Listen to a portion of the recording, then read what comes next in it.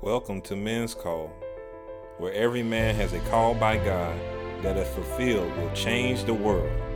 Therefore, we go after the answers to the questions about our call on this earth. Hey guys, I know it's been about a month and a half to 2 months that I've been away, and all I can say to that is sometimes our focus has changed. I know for me, I've definitely been really focused on my health. And then there's also been many other things going on. But I'm back now, and I'm looking forward to getting the flow going again. But just to get started, what I wanted to do was post what I was going to post last, which was going to be a Father's Day special. I was blessed to do a Father's Day special with my father and my father-in-law's family of men on a Father's Day special with Raleigh North Christian Center. So I'm going to play back this message that we had together, talking about being fathers, also talking about being black fathers, also talking about the things that we need to do in raising our children, and also what we need to do in loving our spouses, our wives. So if you have the time and you haven't heard this message already, go ahead and take a listen. My wife is actually the moderator as well, and I thank God for that too. So, hope you enjoy. All right, happy Father's Day. We are so excited. Welcome to Raleigh North Christian Center, and part of our heart to you is to celebrate you, but especially on Father's Day, we want to celebrate fathers, and this session is all about celebrating Black fathers. Our leadership and our legacy through the leaders in our own families and in our community.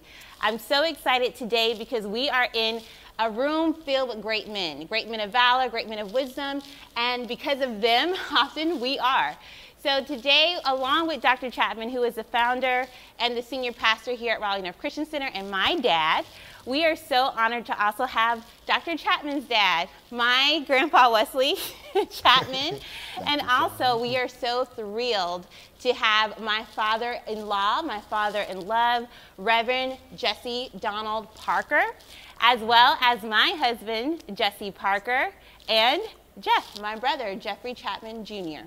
So we wanted to show multi-generational leadership and hear from their heart as far as what they've learned growing up and the lessons that they can share as men, as leaders, as fathers for you and your family.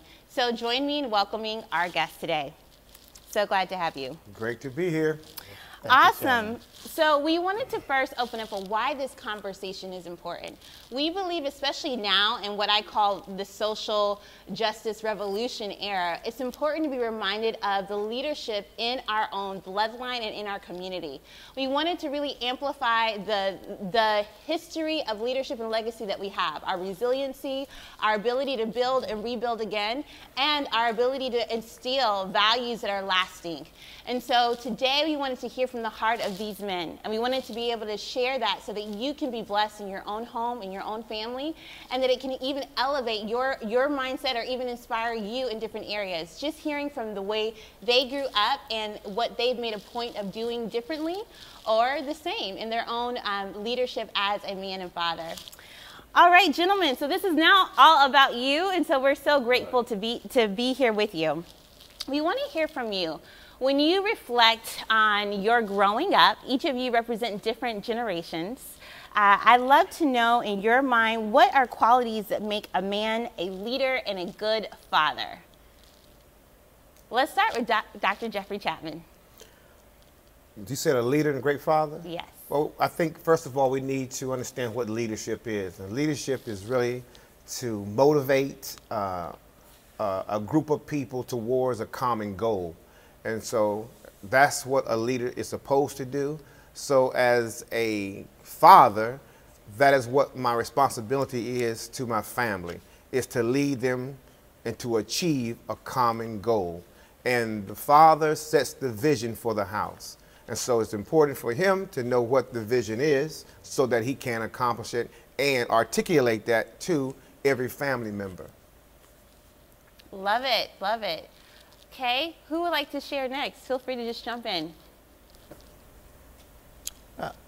Well, the father, probably the oldest father that is here, I agree with everything that my son just said. A leadership is all that and then more. A leader has to be always, he's got to be a follower before he becomes a leader. I love that. If you can't follow, you can't lead. You can't always be out front as a drum major telling everybody else what to do. That's good. You got to be willing to do some of it yourself. A leader is all of that.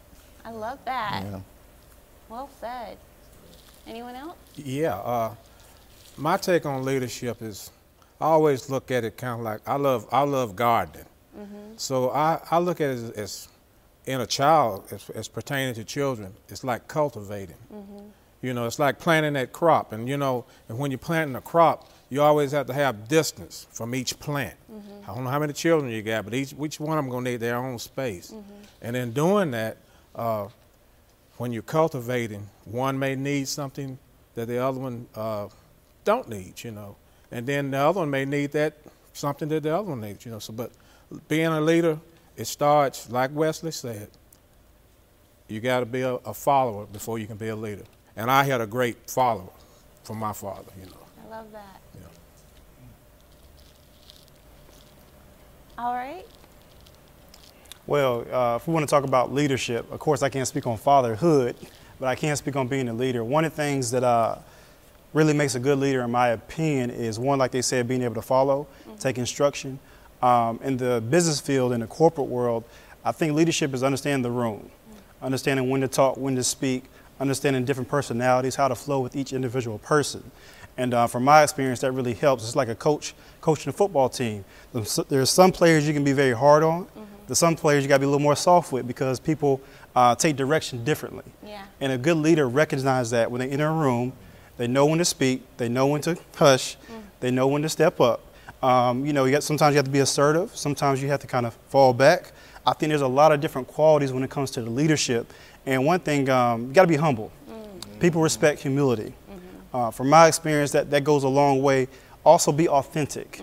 When you're authentic, people can be authentic right back with you. If you're genuine, they'll pick up on that vibe and they'll flow with that same energy. So I think being a leader, you know, you have to have a following too. People have to be following you. They have to respect you. You have to be a great decision maker. Leadership is really all about decisions. It's all about decisions you make. And it really comes down to, you know, who you're around, because that impacts leadership. You know, that impacts decisions you want to make. And so I think leadership is a full-scale thing, but you have to approach it in different layers and different situations. And from my experience, I get the respect from that standpoint because I'm very understanding. I'm very personable. You're going to see my face. You know, I always tell people, you're going to know what I'm thinking just by looking at my face. I have a horrible poker face. But people, I think, just respect me because I come from a genuine place. I have a great background. And I think that's really a lot of qualities that leadership really contains. I love it. I guess if we're all going around, leadership for me is being honest, you know, and learning as you go. I know some of you guys probably think, you know, you read the books and you're going to be a perfect father, but, you know, you're going to be who God called you to be. So you just need to learn as you go and be honest. The kids are going to watch and do everything that you do. So I see some of the mistakes I made early on, and my son, I had to change some of that with my daughter so she didn't have that same attitude, you know. So you just learn along the way, and you make sure that you improve every day. I love it. I love it. And I think also for our audience, if you all are open to it, if you could just share a little bit about who you are, where you were born, you know, some things that you're grateful for, you're growing up, just so we can have a little bit of an understanding of a little bit of your background and so that we can connect to what brought you here today. So how about we start with Grandpa Wesley? Well, I was born in 1942, years back. I was raised on a farm, mostly raised by my grandfather. My mother, she passed away when I was a young kid, 7 years old, I believe it was. I think I got that right. My mother was, I don't know, I thought she was the greatest woman there was in the world, even at that age. She gave me everything I needed and everything I wanted, just about it. I always had more than everybody else at Christmas time. She worked on the base. That was kind of one of the best jobs there was in Onslow County, Camp Lejeune, North Carolina. She kept us, me and my brother, always looking neatly. She worked as a laundry on the base. Worked at the laundry, and the clothes that we wore were starched so heavily they could stand by themselves when you took them off. And we had to wear that to school, I remember, and they were just scratchy, just eat you up. Nobody in school had clothes like we did, but my brother died soon after that. And it seemed like me and my brother went downhill fast. Not only that, a year later, my grandmother died. That left my brother, myself, my father. Not my father, my grandfather. He was mom. He was the teacher. He was dad. He was everything. Learned a lot from the old man. I don't know, he was kind of firm. Worked us hard. Having a good time was, to him, was holding the mule in the yard, letting feast. And going to church. He wanted you to go to church.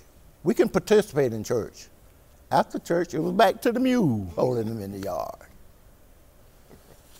I don't know, maybe I shouldn't say this in public, but I got to say it. I got to say it because it comes in, it's very important.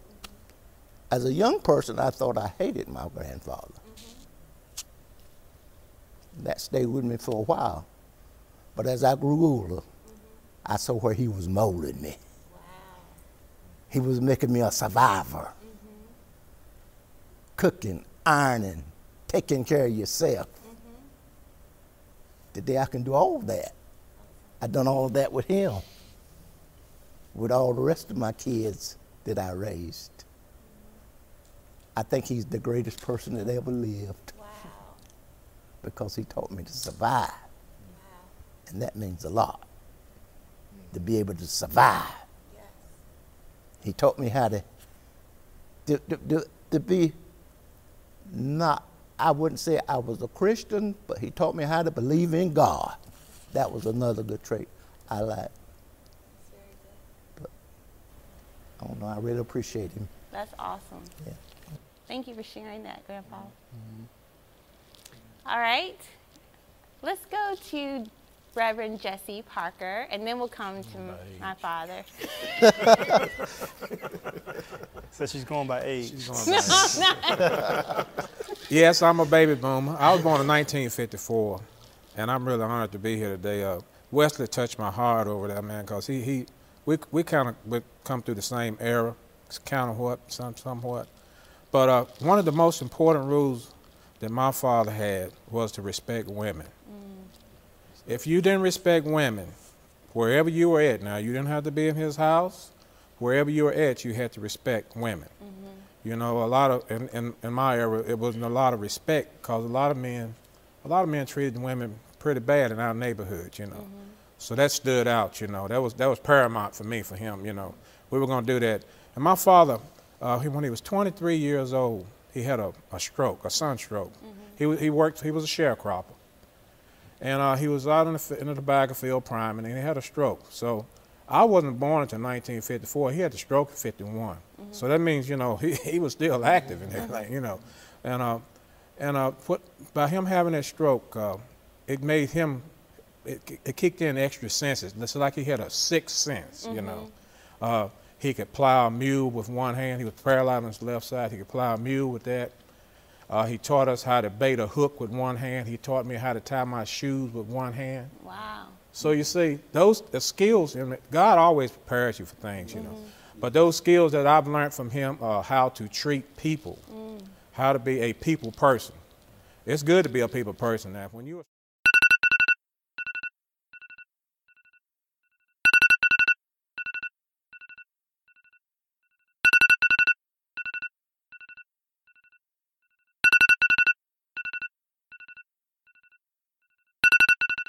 No, people just don't like you that much, Right. you know. But when you can be elevated to have a smile and be kind. And when my father passed, it was a scripture. He said, he always reminded me, so as a man thinketh in his heart, so is he. Yeah. He told me that the day before he died. He kept telling me that. He told us 3 sons. Every day, one of us got a piece of that, you know. That's all I got. I love that. That's powerful. Thank you for sharing. Great. All right, Dad. Well, my name is Jeffrey Chapman, Sr. I was born in Jacksonville, North Carolina in 1962. And now I understand why my dad treated me the way he treated me by hearing this story for the first time like this. I'm like, wow, I get it now.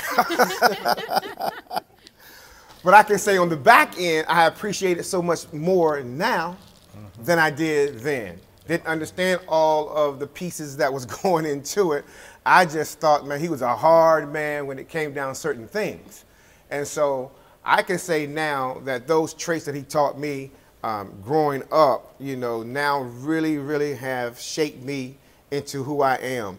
And one of the things I kind of wrote down this morning, and you may have asked this question, but very quickly, is that one of the things I have learned from him, you know, growing up, one of the greatest things I can remember is that he instilled education into me, and I hated it.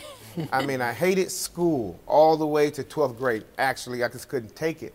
But looking back now, I understand that what he taught me was great study habits, things that I use today. I would not be able to bring to fruition my messages and my teachings and my sermons if I didn't have those kind of study habits. Wow. And so I can see now how his grandfather taught him and instructed him. There were some ways that he did with me and my brother. And so I'm very appreciative because there again, there's a lot of great qualities. And I have shared this with him before that I could not be who I am without his hand being in my life the way it was. And he was always there. That's awesome. That's awesome. All right, Jeff, you want to share? Sure. My name is Jeffrey Chapman Jr. This is my pops right here, Dr. Chapman. So I was born in Sierra Vista, Arizona, 1987. Of course, I was born there because my dad was in the military. And I was there for, 3 or 4 years, and then we moved to North Carolina. So I basically grew up here in the state of North Carolina in Raleigh. And I love Raleigh. I know a lot of people grow up here like, oh, it's nothing. I love it. It fits my personality so well. It's funny. It's so funny because as I'm hearing everybody, now I'm learning the psychology behind a lot of things. Because I realized growing up, my dad wasn't really that hard on me like that. And I think that's because his dad was hard on him like that. So I think it had the opposite effect. He's like, oh, my dad was always on me. So it had pros and it had cons where I didn't feel forced to do a lot of things, you know.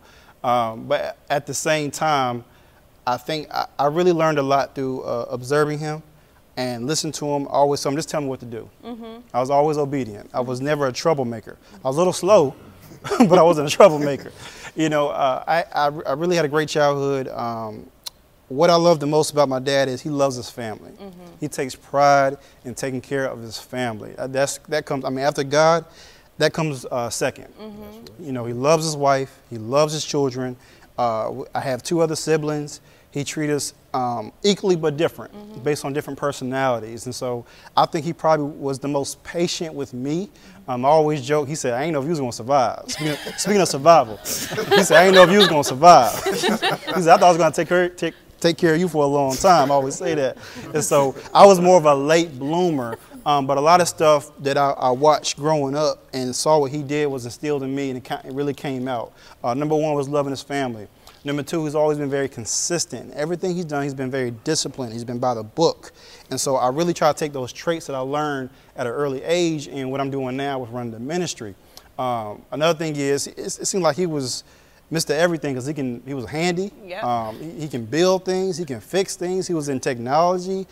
He's preaching. So, I mean, this is like my ultimate superhero growing up. Like, this man can do anything. So, well, one, I'm blessed because I actually had a father that was in my life. That's one of the things I really enjoy and I really thank God for. And so that was number 1. So now a lot of things that he did growing up, because he was very clean, like no dust on the blinds, no shoes on the floor. I treat the ministry that way. I'm very particular because that was instilled in me, and that trickled down. So if I see something out of place, I'm like, move that, get that, that don't look right. That's because that's how I was brought up. And I thank God he was strict in that way, because it really made me run this ministry very well.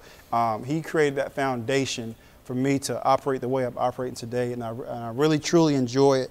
I always looked up to him. A guy asked me not too long ago, he was trying to work with his son. He said, at what age does your dad start being cool to you? Because I'm trying to make my son, I was like, from day one. I never thought my dad was goofy. If anything, I was scared of him growing up.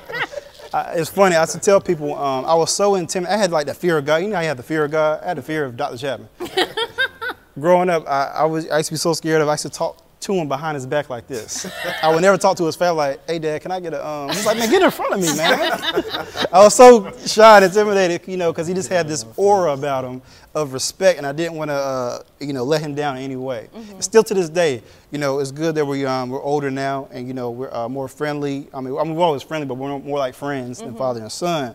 But back then, and I was just like very, kind of standoffish, like respect. And I think that's why I'm so close to my mom, because she's so personal. My dad was like stern. I'm like, is he happy? Is he sad?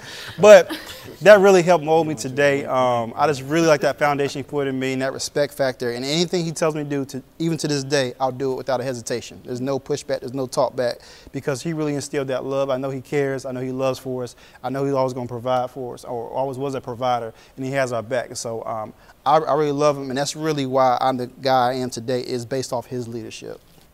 I love it. Love it. Awesome. All right, babe. All right. Well, Jesse? I'm Jesse Parker Jr., born in Burlington, North Carolina. And, when I came up, my dad was a very loving kind of person. He was always going to hug somebody. If he saw you across the way, he wasn't going to come up and grab your arm. He was going to yell all the way across the way, get your attention, and then come over there and talk to you, Very loving guy. And I learned from him compassion, He'll cry in a heartbeat. You'll probably see him cry today. Trying to make me cry. And, so I got that from him, and it makes a lot of sense, because he was talking about my grandfather, Joseph, who I never met. But, just some of the things he said. My dad would speak life to me, and he would tell me things that I was going to do that he hadn't done yet, and we'll probably get into that.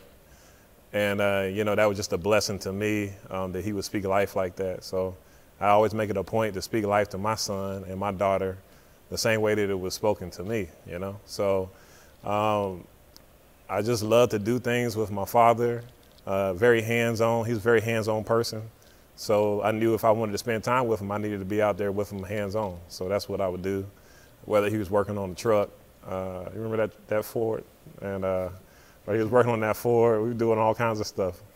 I'm not doing none of it today, thank God. But growing up, we was always doing something, plowing in the field. He had me plowing the field and everything else. But that was all hard work, and I didn't think about it, but it was back-breaking hard work. When I came back from college, I realized how hard that work was when I came back and tried to do it.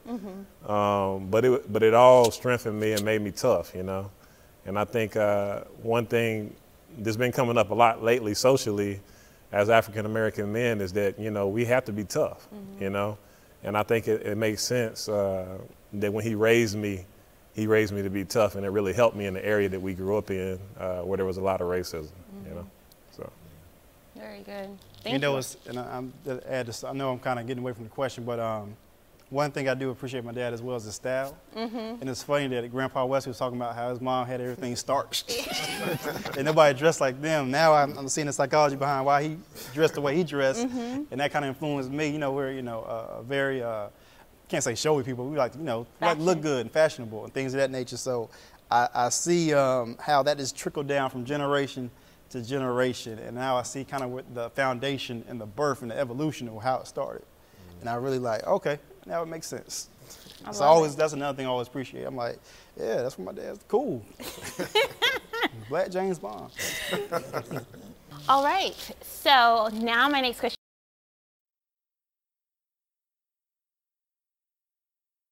is, what lessons about manhood have you passed down to your children, or are you hoping to pass down to your children? that you're very proud of and that you think matter generationally? Who wants to go first? I'll go first. Love, understanding, kindness, and honesty. Those will work for a child. If you teach those, if you pass it on down from generation to generation, and hard work. I don't care if it's in the college scene, in the book, or outside, whatever. You got to work for what you do, and earn it. Earn what you get. Like Jesse, he when he was coming up, I drove him hard. I drove him so hard until he made sure he wanted to get a college education. When it came to plowing and doing, sure enough, he was out there doing it. And he told me one day, he said, "I'll never do this once I get 18." He said, "I want to do this again." I don't think he probably have, but he was instilled to work hard. So that's what I believe. Awesome. All right, Dad, how about you? One of the things I wanted to pass down to my son or all my children was take responsibility. Own up to whatever you're doing and make sure that you're not passing the buck. Make sure you're not putting it on other people. But, if it's your responsibility, take that responsibility. And, and I feel that, as far as a man, finding something and fulfilling it, being that example. So that's what I see. One of the things I would like to pass down and have passed down to my kids. Awesome. Grandpa Wesley? Well, at my age, one thing that you said that I would like to pass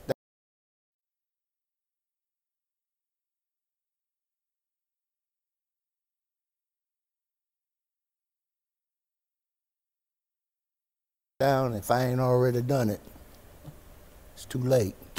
Pass it down now. But leadership. Leadership. Team building, very, very, very important. It's not only just team building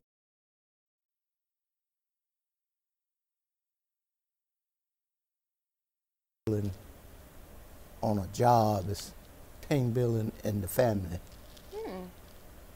It's team building at church. Yeah.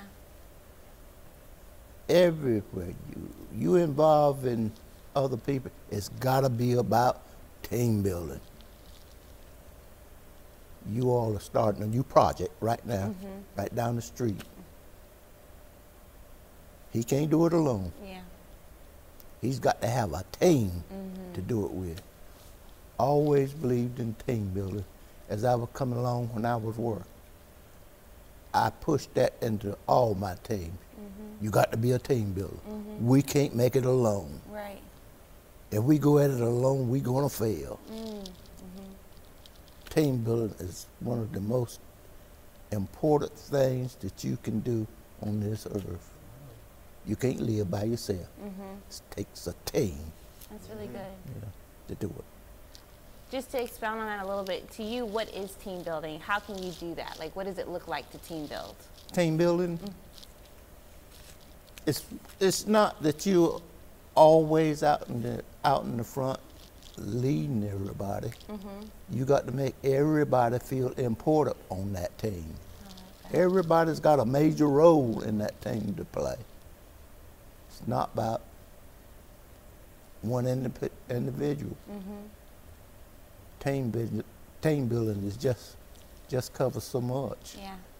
I can remember when I was working in New Bern, starting there, I pushed in these people that I used to leave in charge about you got to have team building experience for these people to follow you. You can't just go out there and demand stuff from them. That's good. You got to kind of finesse it out of them. You can't always be right. Right, that's good. And they be wrong. You got to bring all.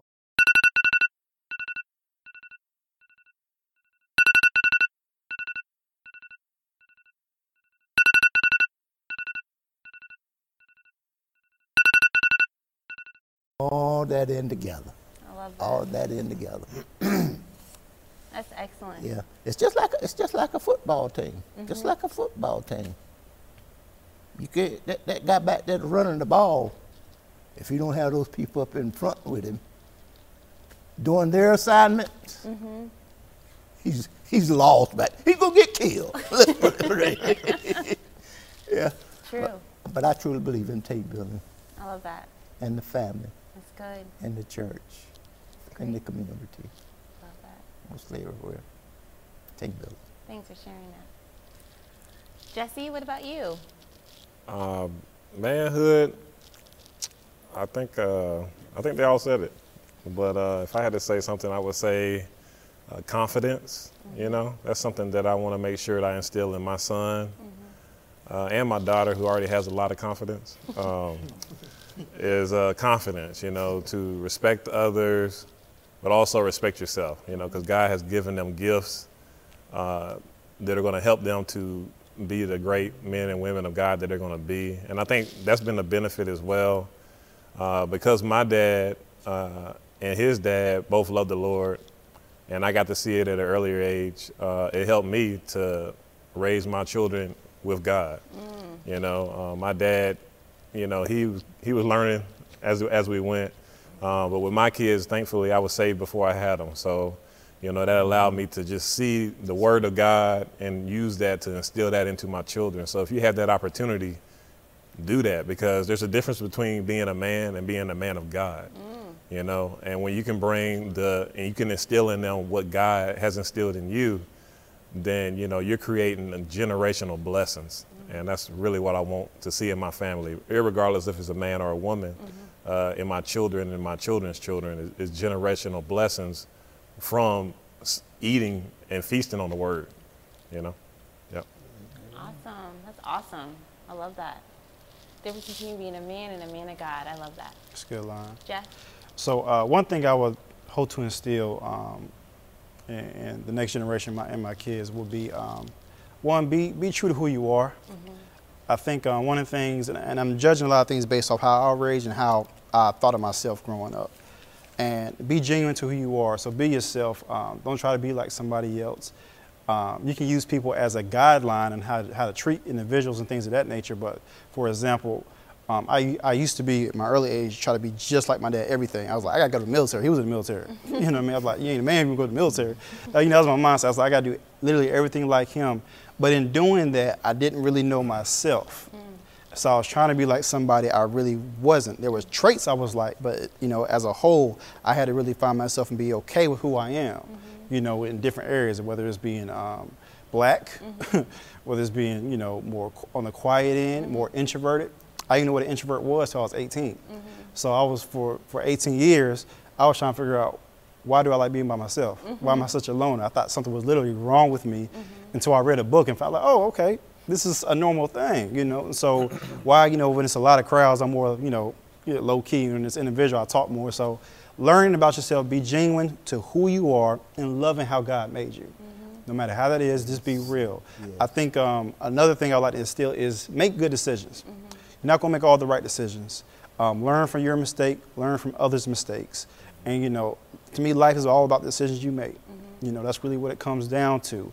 Learn to trust God and let Him guide you, and know everything. It's a faith move, but trust Him. I believe God bless pure intentions. So if you're trying to do your best, I believe He blesses that.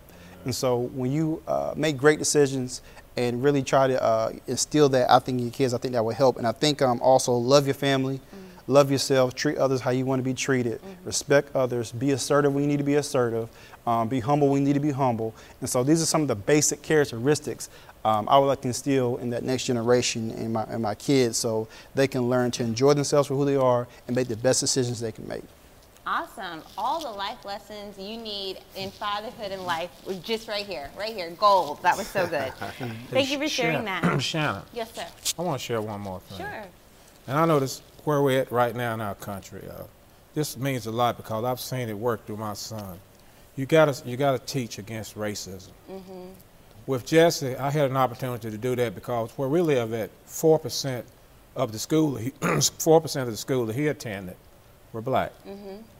And I instilled in Jesse, I said, you've got to get along And you've got to accept these people as who for what they are and not for what they may be. So with that said, Jesse was a school president and only 4% of the population were black. Yes. So I know he learned that lesson. You need you need everybody around you to make it work for you in society. That's good. This is not a black society.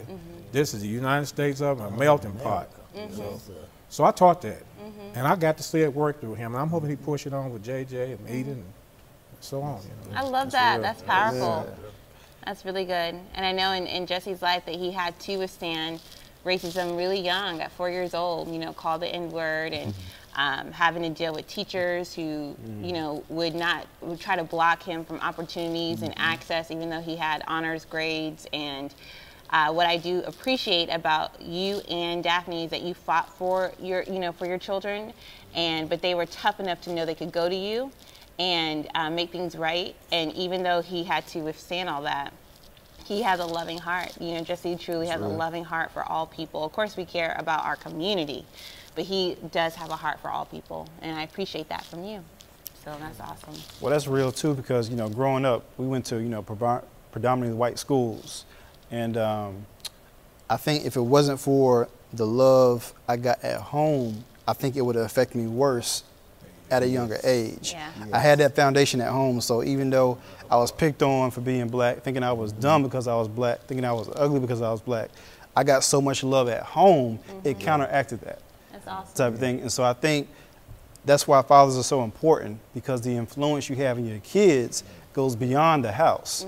Once you step out in the real world in those doors, you know, people are going through so many different things, have so many different personalities. You're going to be, you know, attacked every which way. And going to a predominantly white school, that was something I had to deal with. I think it was myself, and I think it was a girl. It was the only black person, black people in the classroom. And so that was a battle growing up mentally, especially when you're young. When you're young, your mind's not that developed to know how to deal with that. So I commend you, Mr. Parker, you know, for, you know, teaching your son how to deal with other races, because that's so important, especially now. And so I can see the effect, both positive and negative, that will have on a kid. But having that foundation at home will help you go a long way. And if you have good parents and they speak in life and you say you can do all things through Christ, which strengthens you, you know, I love you and I'm providing for you. And we got a great example here, and you got great siblings. I think that family household, you know, really holds weight. And so I do thank God for that. That's awesome. That's awesome. So one of the things I just kind of want to hone in on is, and anyone can answer this question, but was there anything that you felt that you had to navigate growing up that you believe made you better? So if there was hardship or a challenge that you had to go through, and it wasn't what you wanted, didn't seem fair, but was there anything that you've had to navigate that you think, now looking back, you believe has made you better? Yes. There's a plenty. Where should I start? Yeah. Yeah. I could start right at home. Right at home with my, as I thought it was a hardship with my grandfather coming through him. That's just like going, I believe, going to the wall. I've never been to the wall. But if you can survive him, you're gonna make it. You're gonna make it. And not only that, when I went to school, went off to A&T, I thought after I came out, my aunt sent me to A&T. My Aunt Gert paid for me. But after 2 years, she said, I can't afford it no more. I couldn't understand that. That was a hardship. That's one time a man cried because he couldn't go back to school. I didn't finish. I learned a lot while I was there, but that was a hardship for me, knowing that I wouldn't be able to go back. After this young man was born, and I had got out and got a job, went to work, I got a letter from A&T said, you can come back. I had done well enough in school that we can finance you. but I chose at that time not to, because he was born and another one was coming. Somebody's got to take care of this family. And that was me and his mother.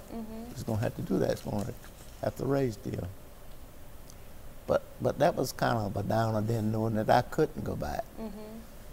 After going to work, another downer was being told on that job that, and I know I was qualified to do other than what I was brought in there to do, that you can only clean the floors and clean the bathrooms. After asking, could I do some of these technical jobs, he said the world is not ready for you to do that yet, neither is this company. Wow. But the man that spoke that to me, he also said, there's going to be a time coming when you will be able to do that. And I'll be backing you. So man was true to his word. He did. He pushed for me. That's awesome. To be the first black to be a technician person with Carolina Telephone. And then that's when the ball started to roll, and it was back in school again. And they kept me in school so much, then I tell you what, I just, what did I ask for? What did I ask for? You work 3 months and you go on. Jeffrey, remember when I was going so much? And those were some of the toughest schools I ever went to. Bam, bam, bam, bam. I can remember one of the first schools I went for central office. It took 1 week, one whole week, to pick up that telephone and you hear dial tone. And they push 8 hours a day, 8 hours a day, 8 hours a day. Wow. That was tough. Am I going to make it again? But by the grace of God, I did. And from then on, I don't know, somebody saw something into me and they just keep pushing. You can go further, you can go further, you can go further. But I had some weak points too. I saw where that education that I didn't get helped me back a little bit. Even though Mr. Dorman, one of my mentors, he said, Wesley, you can be president of this company if you learn to put it on paper as well as you can tell it to us. And I couldn't do that. We didn't have the computer then. All you had was a dictionary sitting up there that you had to go to. That was our computer. But the rest of it, you had to come from there. But I don't know. I think I done well.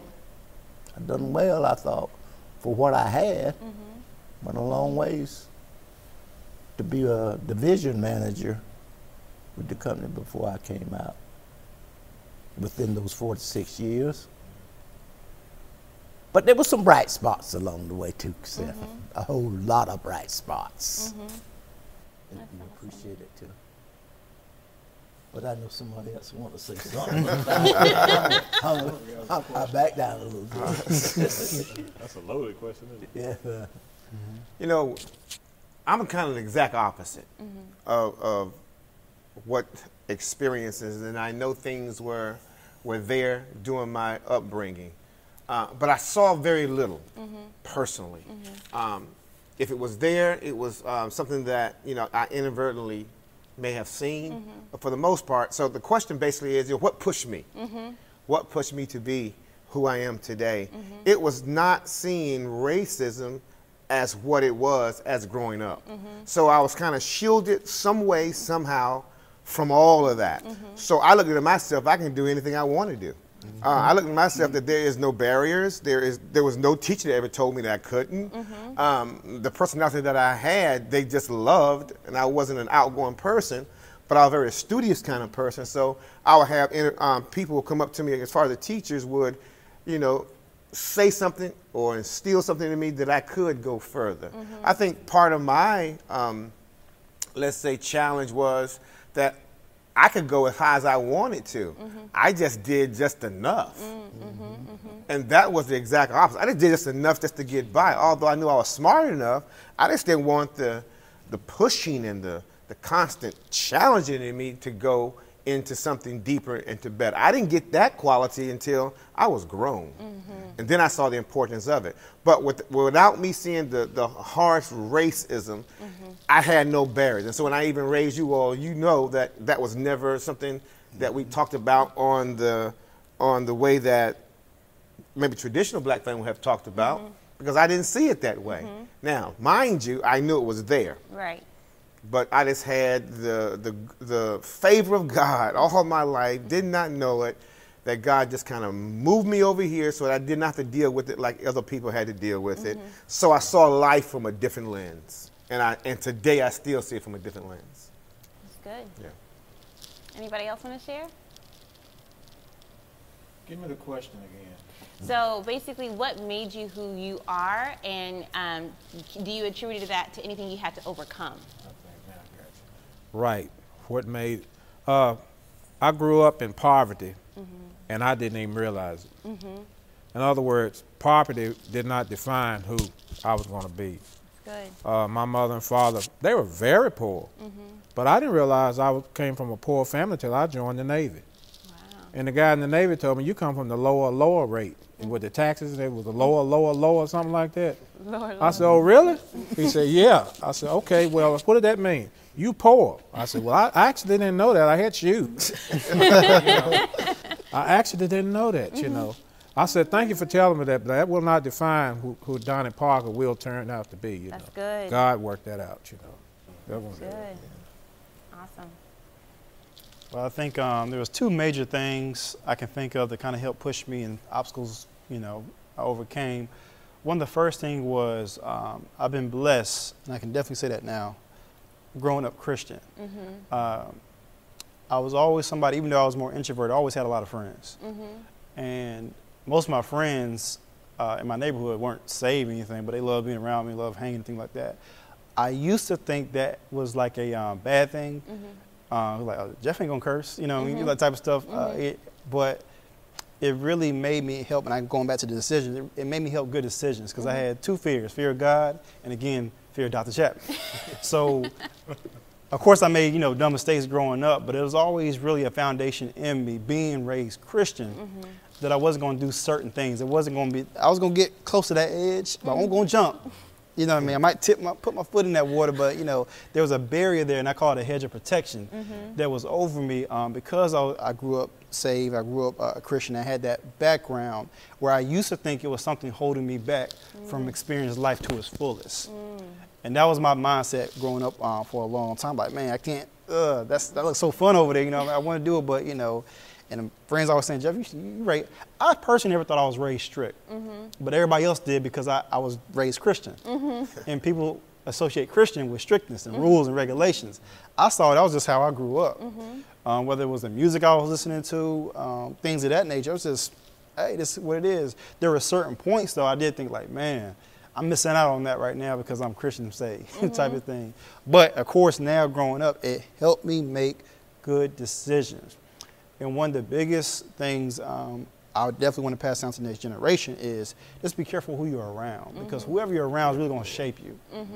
That's friends, that's, you know, loved ones, that's family, that's everything. And I was always particular about who I was around. That came from that Christian background of making good decisions, you know. And so that was one of the biggest things that shaped me, was I was very careful who I hung around. Didn't mean I always hung around the right person, but I knew how to gauge it and how far to push that pedal and who to be with, you know, be around. I would say the other thing that shaped me was church. Not only growing up, but working in a church. That shaped me more than any educational classes I ever took, because it was hands-on, trial and error, failures and success. You know, we had to deal with a lot, you know, as a ministry, dealing with people, you know, that might see you grow up and seeing you, who you dealt with, and making a transition from there, you know, and having to make tough decisions as a leader with people that you love growing up. But ultimately it made you who you are. You know, you had to make those tough decisions. You had to do certain things that wasn't popular amongst the group.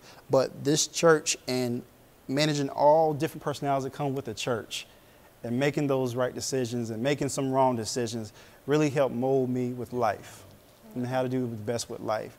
And I think those are the two major things, was growing up Christian and running a ministry really helped shape and mold me with all the obstacles that come with that. That's very good. All right, Jesse? I think I was very blessed, you know. I praise God for the way I was raised with my parents, you know. I had my dad and I had my father. I had my father and my mother. So I really praise God for that. That was a great blessing in my life. And, you know, we already talked about it a little bit. If it was going to be a hardship, it was going to be that I grew up in a predominantly white area. You know, there were places that I couldn't go growing up. I wanted to go to the pool with my friends, but I couldn't go to those pools because those pools were for only white people, you know. So there was stuff that I had to experience as a kid that when I talked to other black people when I got in college, they were like, I never experienced that. But I was like, well, I did. You know, that was my upbringing, you know. And so I would say that would be a hardship, but it also helped me. It made me stronger. You know, like my dad said earlier, you know, I was a student body president from like middle school all the way through high school, you know, and the odds were definitely stacked against me, but I was raised to love everybody, you know, and I didn't, you know, I was raised to love everybody. So I think I took that with me, and it made me a stronger person. It made me able to work in the working world, you know, not being an entrepreneur starting out, but working for a company. You know, I would say a hardship that I've learned along the way would be to be more transparent. I think that's something I didn't do because I was always trying to protect myself from white people, that I didn't know I could be transparent in certain situations, or I didn't do that. Companies don't really teach you that, but I mean, if you want to get a good mentor or something like that, that's not already assigned to you, but find a good mentor, you have to be transparent. You know, you got to be open, let people know what you're thinking, be a little vulnerable, you know, and that's scary. I think that's scary for men sometimes, is to be vulnerable. But if you can do that, if you can let down, you know, the gate or whatever, just to let people know really what's going on with you, I think that'll help you if you find the right mentor. Now, I heard this already, but you can't just let anybody in, right? You got to be wise about who you speak to and learn from. Like Wesley was talking about earlier, he had it sounds like a really great mentor, somebody who realized the times, but also gave him opportunities. And the same thing with me, I'm learning that. You know, that's not something that I knew about, but I'm learning that. So I would say that would be a hardship that's going to make me stronger, and I'm going to grow from that. Yep. Awesome. Okay, so we're gonna get ready to wrap this up. Let's see here. What surprised you the most about being a father? Mine's real quick. Okay.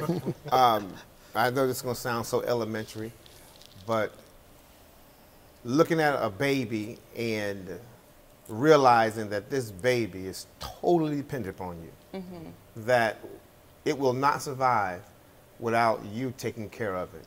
So as my dad was saying, you know, I had to leave school because I was born and my brother was coming. It makes you kind of realize, you know, that your desires and your dreams, or whatever the case may be, may have to be shifted for a minute to handle your personal responsibility. And that was like an eye opener for me. Yeah.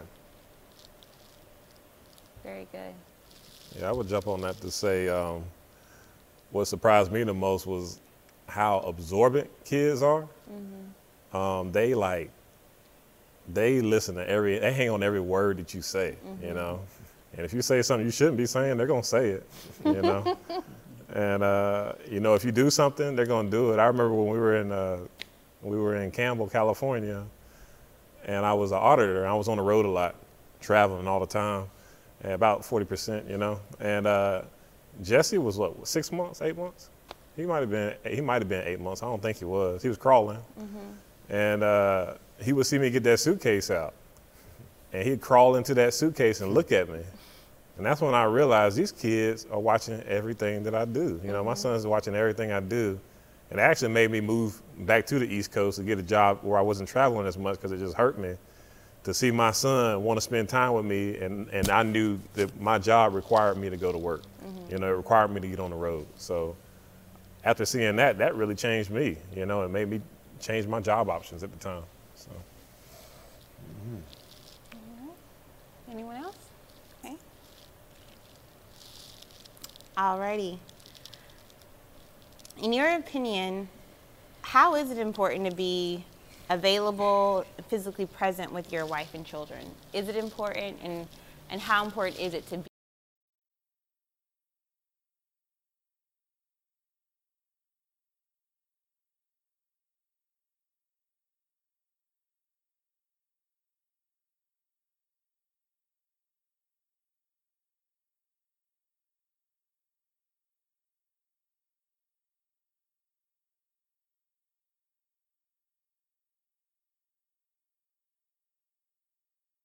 be available and physically present to your wife and children?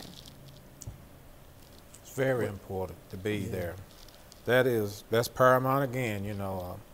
Your kids, they're just, raising kids, they're just like a sponge, as Jesse said. And whatever goes into that sponge, they will absorb it all. Whether you're cussing, fussing, or whatever in your family, they're going to get a piece of it. And the greatest thing about it is when God steps into a person's life like he did mine. Now, I wasn't saved all the time, you know. I guess to be honest with you, I had joined church, but I was playing church. I wasn't actually converted to God, to love Jesus until I was about 35, 34, because I'm an alcoholic. I'm a saved alcoholic. But all these changes had to occur in my life to bring me to the point to where I am now and understand how great God is, you know. He can change, if he can change someone like me, I just want this audience to know he can change you to love your parents, if you're having issues with a child like I do at times, you know, he still loves you. You know, that's it. That's awesome. I agree with Mr. Parker over there. It is, if I had to rank it 1 to 10, I'd have to say a 10. It's great to be involved with your wife. I hope she ain't listening now, but it's a lot of times I don't want to go shopping and stay out there with my wife trying on shoes all day long. But I know it's important for me to put aside things sometime and go with her, be with her, even though I don't want to be with her. That's important to her. Yeah. It's great to be with the kids when they're involved. When this young man was in school, I tried to be involved with him. When he was playing sports, when he put on that uniform, I tried to be there. Not only with him, but with all the other 3 too. When Carlin and Leslie, if they was on a debate team, I was there with them. When Leslie was pushing to be the #1 in her class, I was there pushing her too. I might not want to be there, but I was pushing her. If you're involved with them and their goals, they're going to be successful. If you're not, they might fall short. A lot of them do fall short because you're not involved with them. So as I said to start with, if I was ranking them 1 to 10, 10 is my number. That's good. Awesome. Yeah, I think it's uber important to spend time with your family. They're going to learn everything from you. You know, I think I've done some Bible studies in the past about this topic, and you know, for those guys who may have seen their fathers physically abuse their wives at the time, you know, that's a generational curse. We talk about generational blessings, but there's also curses that can be passed down. So it's really important to treat your wife with the utmost love. You notice how I didn't say respect, but with the utmost love, because the Bible talks about how the women need to be loved. They need to be respected as well, but they need to be loved first. And you need to show that to them, because if you have a daughter, that daughter's not going to know how to love unless they see that love. If you have a son, he's not going to know how to love a woman unless he sees you love a woman. You know, so that's what I've learned, even from discussions with Shannon, talking about Dr. Chapman and First Lady and how they were raised, how Shannon was raised. And, you know, when me and Shannon got married, you know, Shannon wasn't used to no heightened disagreement. Right. Speaking loud and stuff like that. She was like, oh, they would argue behind closed doors and then they would come out. And I was like, oh, I didn't have that experience. I said, but that's a blessing that y'all did that, you know. I said, I can learn something from that, you know. I can take something from that, you know. So, but you learn along the way. So, but just make sure that you treat that woman with the utmost love and respect is very important, I think, because they're going to learn from that. And even if they don't, in their minds, think they want to do what you did, later on in life, they're going to do what you did. Because it all comes back. It all comes full circle. Yeah, it's good. So can any of you all speak to the person who may not have had a really great father in their lives, and any encouragement, or, you know, a young man who may not have that? What would you say, any encouragement if someone may have missed part of that experience of a great father? How can they still be a great leader and father at home?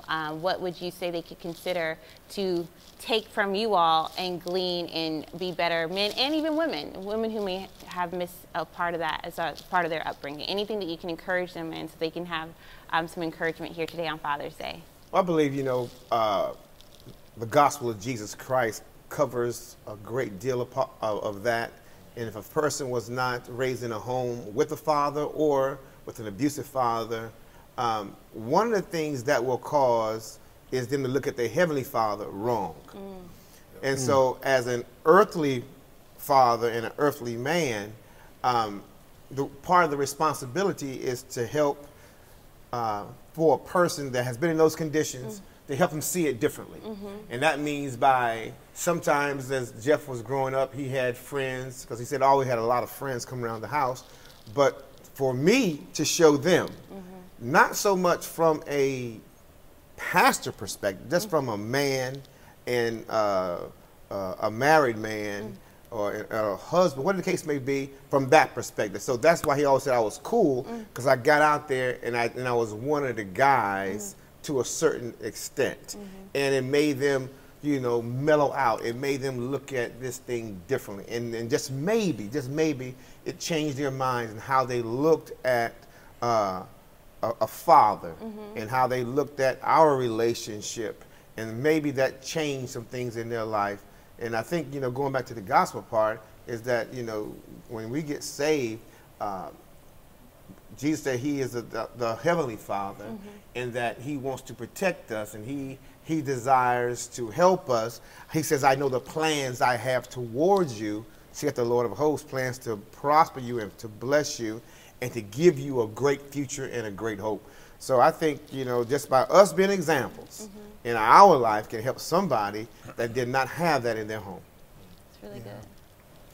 Yeah, I think, and that's so important that he said that, because I was going to say having some sort of mentor in your life or an example. Dr. Chapman was an example to a lot of my friends, whether he knew it or not. Even to this day, they'll still kind of be like, man, I watch your dad messages on Facebook or whatever. Like, I see how he flows, how you look at his Instagram, it's nothing but him and his wife and my mom, you know, just loving on each other and things like that. So there's really been a great example for others to see. And so I would say having either an example or a mentor to help you, a father figure to help you in your journey. And one thing I really encourage is not so much, or used to be so much popular, but now it is, because you're in the mental health field, go to therapy. If it's something that's really, you know, damaging you, and it's something you need to deal with, I encourage, go to therapy. Go to a psychologist, help deal with these issues, see what you can do to really approach them and really take them on head on. I know so many friends of mine who ignore the issue, and I see it in them everyday life, but they're trying to cover it with doing different things. But I know they need that example, they need help in this area, because it is a void, it's a thorn in their flesh, if you will, that they just haven't never addressed. I think if they address it, it will help them overcome it. So I'm a very high component. I really encourage, go to see a therapist, see a psychologist to help you get through whatever that void is of not having that father or a good father in your household. So example, mentor, and therapy to me will help shape that person who's dealing with those issues. Love it. I think Jay is spot on. Everything he said is spot on. And the only thing that I would add to that is peer accountability as well. So, you know, you have other brothers who have kids as well. You know, they're learning along the way. Why don't you do some stuff with them? Maybe you go on a camping trip with them or go fishing with them or something like that with their kids. And you'll learn things and you'll pick things up, you know. And you'll actually learn what you're strong in that you didn't even know you were strong in, you know. So that's all I got to say. I think Jay really hit it spot on. Grandpa? Well, I go a little bit deeper than what they just said, and all that was good. But sometimes some of those kids out there that don't have a father, you got to be a father to them. You might want to bring some of them in to your family and be that father. I know during my time as I was a young man, I bought several in. I bought, most of y'all know it has Clara, I call her Busy Bee. She's one that I raised from about 8 years up till she was grown, along with her sister Cordell. Brought them in and just kept them and raised them just like they was mine. My second wife, 2 come along with her, raised those 2 just like they were mine. There was no difference than him. They was all my kids. I didn't father them, but they were my kids. And that's how I just look at it. And you got to be just like these young men. You got to be a mentor to some of them that you don't bring in. I have young men, but they're not young men now, that came along with me as I was working, that I helped to bring along. They're becoming at the retirement age, but before they retire, they will call me on certain situations, financial situations. What will I do in this? How should I handle this? I told Jack, I said, Lord, I didn't know I was so popular with the companies I was coming up. But those people still respect me. Not just black people, white too. I got a call from a white guy last week. Mr. Chapman, I'm thinking about retiring. Here's my plan. Now you tell me what you think. Should I go with it or should I not? What should I do with my money? Should I get all my money at one time or should I take it on as I live? All those different types of questions. I influence somebody, but I don't know. Maybe it was the way I treated them as I was coming along. I didn't know it, but I always try to treat everybody right. That's good. I think that goes a long way. Yeah. Awesome. I would just love to add that our society is at a terrible place right now. I'm not going to paint the picture pretty. 62% of the families that women that have kids now do not have a father in their home. So I can say to that mother, reach out for the nearest, what Jeff was talking about, reach out for the nearest pastor or the person that could most definitely get Jesus in your life. Then things will change. I don't want to make it sound like a bad note, but that's where we are in our society. So reach out. Church is a great place to start. And don't listen to what all your friends tell you about Father. He's no good. You can still find you a great man. Love it. That's so real because I have people come up to me all the time in this church and say, man, thank you for sharing your dad with me.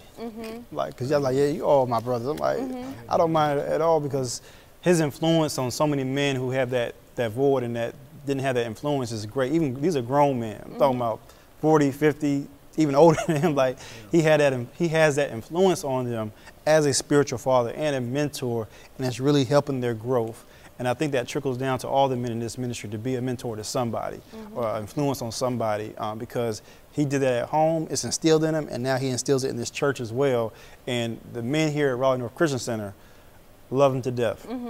You know, and they lean on him. They're like, you know, they'll say, "Pastor, you really my dad." You know, 'cause like he gets that all the time because he and I commend Grandpa Wesley because he did that with him. So it just trickles down.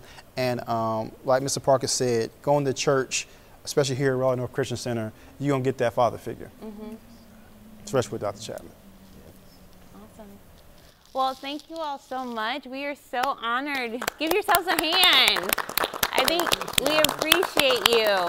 Job well done, Chapman. Thank you. Thank you so much. Really, we appreciate you sharing your heart, you know, being so authentic, encouraging our audience, and taking the time to see that person, young, old. I love that we have a multi-generational panelist here today.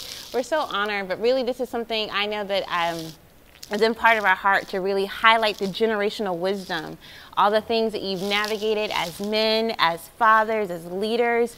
We honor you, and we honor all of our fathers in our community and at large. We're grateful for your leadership. We're grateful for your manhood, and we want to help continue to equip you to lead yourself, to lead at home, to be humble, to grow. That's part of why our mission here at Raleigh North Christian Center is come, grow, and lead. That growth space is where we all want to be so that we can lead well, we can serve well, we can listen, and we can learn, and we can be better for it. So we're so honored to wish you a happy Father's Day today. We pray that you feel loved. We pray that you feel encouraged. And if you need any way of community or connection, Raleigh North Christian Center is definitely here. Again, I want to thank our panelists. We're so grateful for you. Wesley Chapman, Dr. Jeffrey Chapman, Reverend Jesse Parker, Jeff Chapman Jr., and Jesse Parker. We are so grateful for you all. Have a wonderful day and happy Father's Day. I hope you enjoyed this podcast as much as I enjoyed this podcast. It was great for me just to be able to sit there and listen to some of the things that my father had to say, as well as my father-in-law and his father, things that I was learning for the first time that I had never heard before. I also appreciate my brother-in-law being there, as he was probably like me, had seen things that and heard things from them that we had never heard before. But the blessing is everyone was listening to the wisdom of all of us, getting a chance to hear, you know, what it takes to be a father, about what it takes to be a father. And it takes a willing heart. It takes someone who's not just willing to make babies, but they're also willing to love the women that they're with and love the children that they have. And not only love, but also make room for them. So I just pray, guys, that you get blessed out of this message. You take this and apply it to your lives. And remember, we are back on our flow of doing a podcast a week. I've been away for a while, but I am now back and looking forward to the many things that we're going to get into. Speaking of that, I wanted to ask you guys, if you have any questions, if there's anything that's really been on your mind, something that you had a hurdle about, send those questions to me on my social media accounts, like in the inbox or a DM, and let's discuss it a little bit. And you never know, it may make it into our podcast order, and we'll talk about it. So look forward to hearing from you from there as well. If you have questions, see the link to my email and social medias. If you want to get more detail on upcoming series or a peek into the next week, see my Men's Call page. Please like and share with other men. And again, thanks for joining Men's Call Podcast, where we gain insight to our calling by God and take action that will change our world for the better.